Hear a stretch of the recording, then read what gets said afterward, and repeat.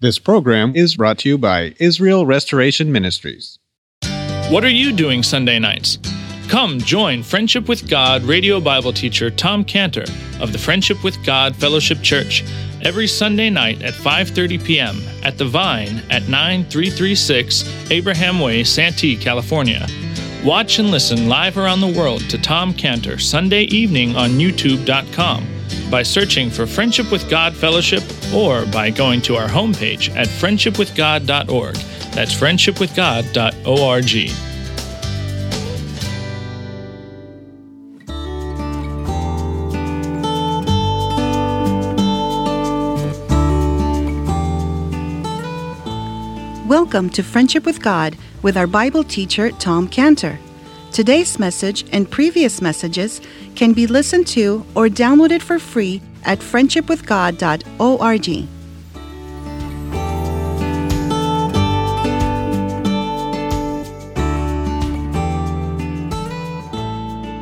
That's the voice of self that does reject the voice of Satan, saying to commit suicide. That's the voice of self that does reject the voice of God, saying to trust Christ. That's the voice of self that says, I can do it without God. I'm strong. I can overcome. I can prevail in this problem. I can do it all alone by myself. This was the voice that Nineveh chose to hear and follow. And Nahum chapter 2 is the outcome of that history. And that's why it's so important to us. Because what's very important for us to realize about Nineveh is that 100 years earlier, that great city of Nineveh repented of their sins. We all know that from the book of Jonah. The preaching of Jonah told Nineveh that you have 40 days, Nineveh, 40 days before you're going to be totally destroyed by God for your sins. And Nineveh responded to God. Nineveh trusted in the mercy of God. Nineveh threw themselves into the hand of the mercy of God and counted on his mercy, as it says in Jonah 3:9. Jonah 3:9, when Nineveh said, who can tell if God will turn and repent and turn away from his fierce anger that we perish not? And God saw their works, that they turned from their evil way, and God repented of the evil that he had said that he would do unto them, and he did it now. 100 years later, Nineveh's in the same boat again. They've returned to their old sins. They've turned away from God, not listening to the voice of Satan to just end their lives, not listening anymore to the voice of God, but saying, we miss it. And when they missed it, they were like, the Bible says, they were like a dog returning to his vomit. Nineveh has returned to the vomit of all their old sins, and now there's a new Nineveh that's not like one of the past, and Nahum, like Jonah, has proclaimed the destruction of Nineveh when it says in Nahum 1:6, who can stand before his indignation? Who can abide in the fierceness of his anger? His fury is poured out like fire, and the rocks are thrown down by him. This is Nahum, who has now taken up the position of Jonah. But the tragedy is, Nineveh is deciding not to listen to the voice of God in Nahum 1:7. This time, Nineveh has decided to listen to that evil voice of self. And Nineveh has said to themselves, we are strong. We can succeed. We have ammunition against the Babylonians, who were their enemy. We have ammunition. We have lookout guards. We have strong legs. We have power. No one can get to us, not even God. And God looks at the self-trusting Nineveh, and he says, you say you have a great stock of ammunition? Fine, then. Verse 1, Nahum 2:1, keep the munition. God says, you say that you have the best lookout guards to warn you and protect you? Fine then. Nahum 2:1, verse 1. Watch the way. God says, you say you've got strong legs? Fine then. Nahum 2:1, make thy loins strong. You say You have great power. Fine then. Verse 1. Fortify thy power mightily. As Nineveh prepared to fight her way out of her trouble, there was just one problem. And it's the problem of everyone who tries to live a life independent of God. And the problem is verse 13. Verse 13, Nahum 2:13. Behold, I am against thee, saith the Lord of hosts. I'll burn her chariots in the smoke, and the sword shall devour her young lions, etc. God is against Nineveh. So all the strength and the preparations for war are not going to be enough because God is the enemy of Nineveh. And sometimes when a person is very deep in trouble, very serious trouble, the problem is not with man, the problem is with God. The problem is verse 13, behold, I am against thee.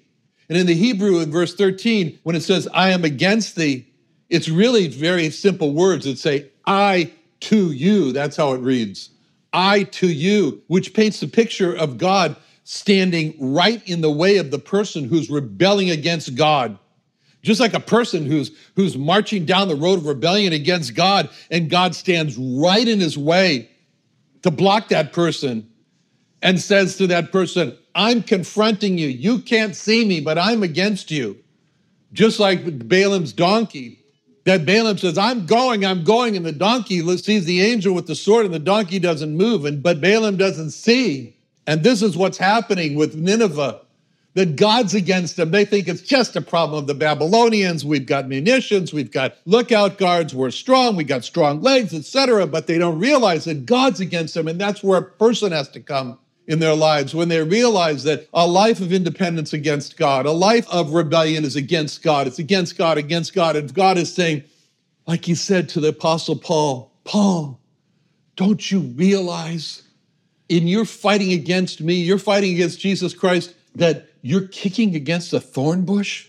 It's hard, isn't it, Paul? It's hard for thee to kick against the pricks, he said. And the more that a person strives against what he perceives his opponents in life, the more he comes to realize that there's something that's just unexplainable about all the problems I'm having. God is behind all these opponents.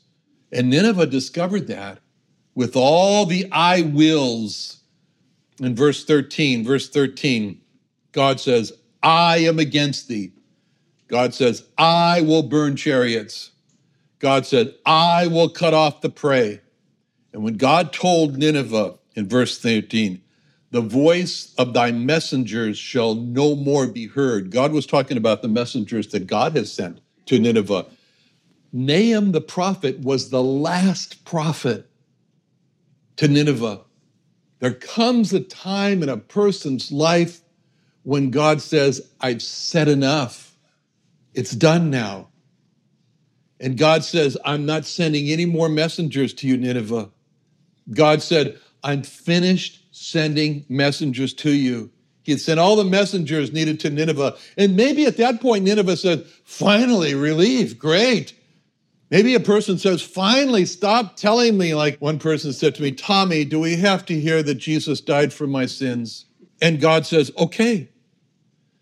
But even though God was against Nineveh, and even though God was fighting against Nineveh, Nineveh still had the voice of God saying to them, come home, Nineveh. Come back, Nineveh. Fall down now as you fell down in the past. Cast yourself into the hand of God as you did in the past. Trust in God's goodness and mercy as you did in the past. But God says that what's going to happen to Nineveh when they do not do that and fall into the hand of God and beg for his mercy, God says that he would send the Babylonians to destroy Nineveh, and they did. Nineveh was the capital of the Assyrians, and God calls the Babylonians the emptiers. The emptiers in verse 2. The emptiers have emptied them out. I never heard of a word like that before, the emptier. But what a graphic word that is to describe what happened to Nineveh, what happens to a person who turns away from the Savior, from Jesus Christ, the Savior that he once knew. That person thinks he's getting his freedom. He thinks he's got liberty. He thinks as he rejects Christ, but to turn from Christ is to turn to the great emptier, Satan himself. And Christ put it so well in John 10:9. John 10:9. He said, I am the door. By me, if any man enter in, he shall be saved, and he shall go in and out and find pasture. That's freedom. The thief cometh not, but for to steal and to kill and to destroy. I am come that they might have life, and that they might have it more abundantly. But the emptier is described in John 10:10. The emptier is a thief who empties by stealing. The emptier is the murderer who empties by killing. The emptier is the destroyer who empties by breaking down. And when a person turns away from Jesus Christ, that person turns to the emptier, to the devil, the ultimate emptier, which is why in Simon and Garfunkel's song about America, on the boy and the girl on the bus, the boy says, Kathy, I'm lost. I said, though I knew she was sleeping, I'm empty and aching, and I don't know why. What a life statement. I'm empty and aching, and I don't know why. And when anyone turns away from Christ, they don't know why. They're turning to Satan, the great emptier. At first, there's this feeling of fullness. It's great. And eventually, though, Satan, the great emptier, will make that person say, I'm empty and aching, and I don't know why. That's what the devil does. In verse 2, the emptiers have emptied them out. And when a person turns away from Christ and comes to the end of his life and he tries to look forward, he sees nothing but, verse 10, she's empty and void and waste, and the heart melteth, and the knees smite together. Much pain is in all the loins, and the faces of them all gather blackness. That word in the Hebrew for verse 10, the faces of them all gather blackness, reads, the faces of them all collect paleness, an anxiety that generates a paleness. What a statement at the end of life. I'm empty and aching, and I don't know why. Because they don't see the devil as the great emptier, but they see the work of the devil in verse 2. Verse 2, the emptiers have emptied them out. But by contrast to the emptier, the devil who empties out, is Christ, who is the filler. He's the filler who makes full. In John 10 again, he says, I am come that they might have life and that they might have it more abundantly. I'm the good shepherd.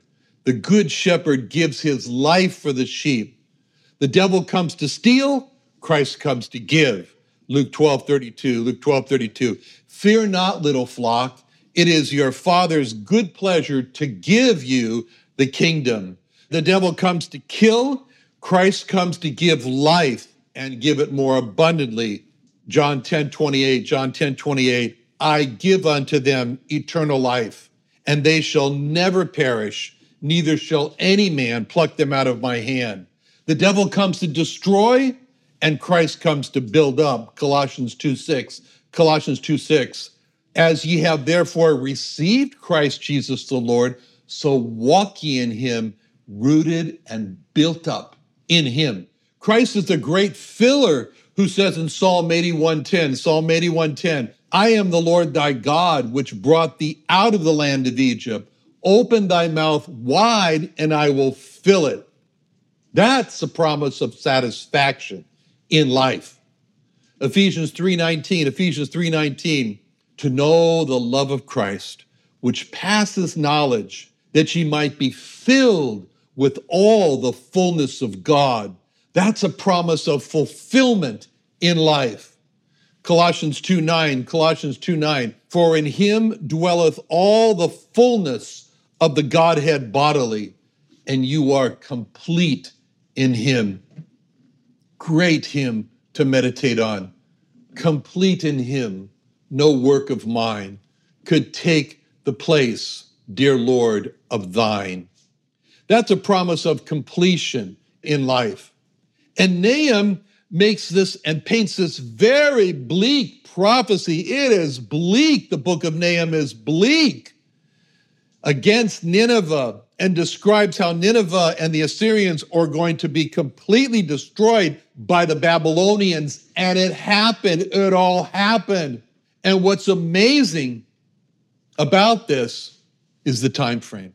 Nahum lived and made his prophecy about the destruction of the Assyrians, about the destruction of Nineveh 100 years before it actually happened. 100 years. Nahum is telling Nineveh, that God was going to destroy you and you're going to be in a state of, verse 10, you're going to be a state of, she's empty, she's void, she's waste, her heart is melting, and the knees are smiting together, and much pain is in all the loins, and the faces are all pale. And there was, when Nahum said that, there was zero indication that this was going to happen. Nahum said these things to Nineveh when Nineveh was in the height of her power and her glory. And people looked at Nahum and what he was saying about the complete destruction of Nineveh. And then they looked at Nineveh, the most powerful, wealthy city on earth, and they said, no way, I don't see it. I see no evidence that Nahum is right in saying that Nineveh is going to be destroyed because they've turned back to their violence and back to being a bloody city. They look so strong, they look so secure. And that's the same reaction that the lost have today at what the Bible says is going to happen to them outside of Christ. The Bible says, Mark 16:16, he that believeth and is baptized shall be saved, but he that believeth not shall be damned. That's a promise of damnation for a person who does not come to Jesus Christ. John 3:36 says, he that believeth on the Son hath everlasting life, and he that believeth not the Son shall not see life, but the wrath of God abideth on him. That's a promise of salvation for a person who comes to Christ. But a lost person may be in the middle of a very, very rich, happy life on earth and see no evidence of the destructive damnation that the Bible predicts for his life outside of Christ. But 100 years after Nahum made his prophecy about the doom of Nineveh, the destruction of Nineveh happened. Just as God promised Nineveh, there's no Nineveh today. There's just a pile of rubble, a heap of ashes, a pile of memorial stones, gone forever, just in the pages of a book of history like we're reading about. Just the same as at the end of a life when a lost person dies, the destruction the Bible predicted happens. Now, we got to ask the question, why did God hold back for 100 years the destruction of Nineveh after Nahum proclaimed it so clearly? Because of Nahum 1:3, the third verse in the first chapter, Nahum 1:3, the Lord is slow to anger. Of Nahum 1:7, the Lord is good, a stronghold in the day of trouble, and he knoweth them that trust in him. Why does God hold back the destruction of a lost person for the whole lifetime? Because of 2 Peter 3:9, the Lord is long-suffering, not willing that any should perish, but that all should come to repentance. Ezekiel 33:11, as I live, saith the Lord, I have no pleasure in the death of the wicked, but that the wicked turn from his way and live. Turn ye from your evil ways, for why will you die, O house of Israel? Now in verse 6, there is Nahum chapter 2, verse 6. In verse 6, there's a prediction of how the city of Nineveh would be conquered. It says in verse 6, the gates of the river shall be opened and the palace shall be dissolved. A river flowed into the city of Nineveh, supplying it with the city with fresh water all the time. And the wall of the city was built to the edge of the river. There was a great rain that happened, and the rain caused the river to overflow its banks. And when the river overflowed its banks, it undermined the foundation of the wall, which collapsed. And as a result, verse 6 happened. Verse 6, the gates of the river shall be opened. And when the Babylonians, their enemies on the outside of there, they poured in through the opening of the wall. And when the king realized that, he gathered all of his wealth, he gathered his princes, he gathered his concubines into the palace, and he had the palace burned. The palace was dissolved, as the Bible says. And the desolation then was seen by the queen called Huzzab.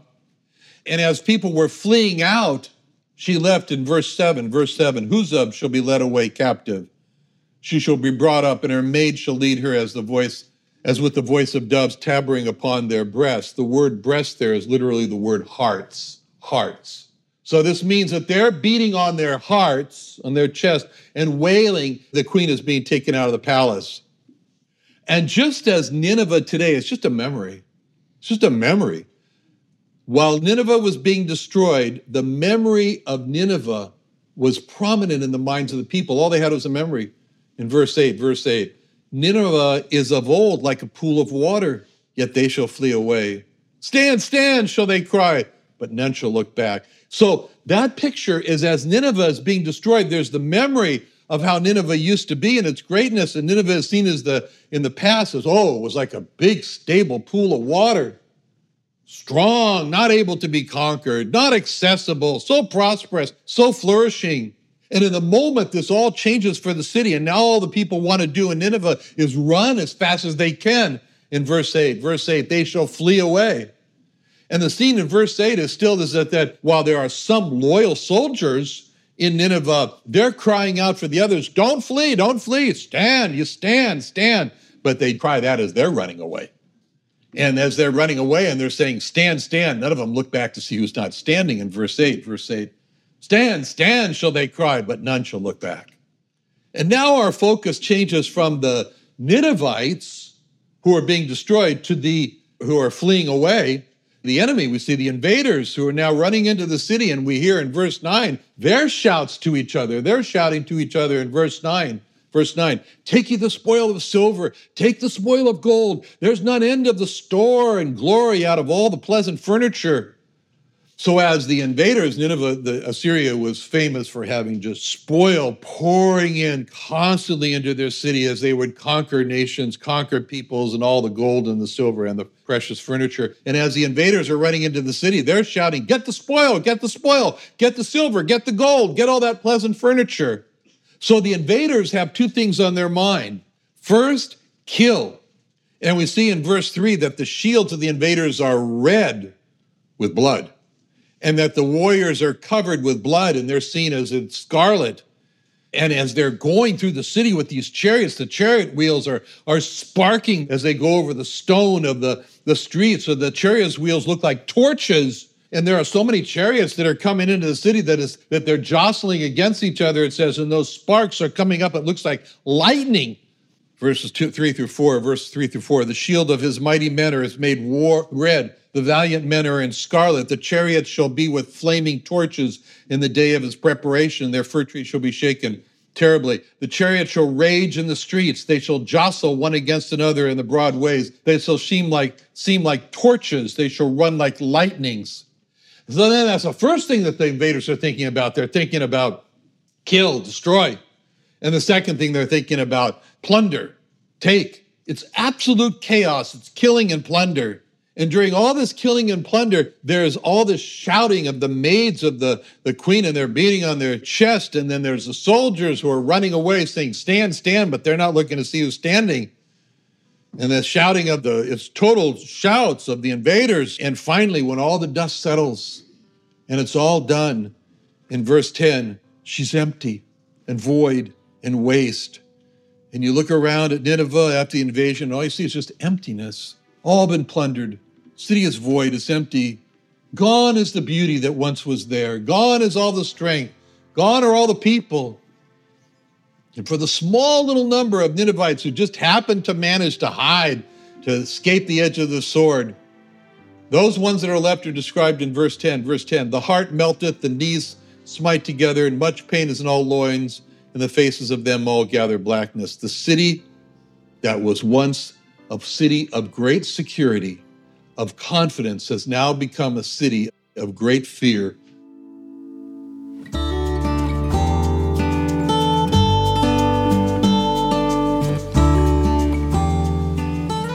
Tom Cantor's messages can be listened to and downloaded for free at friendshipwithgod.org.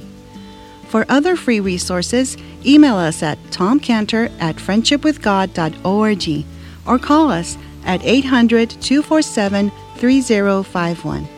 Join our live services on YouTube by searching Friendship with God with Tom Cantor every Sunday at 5:30 p.m. Pacific Standard Time.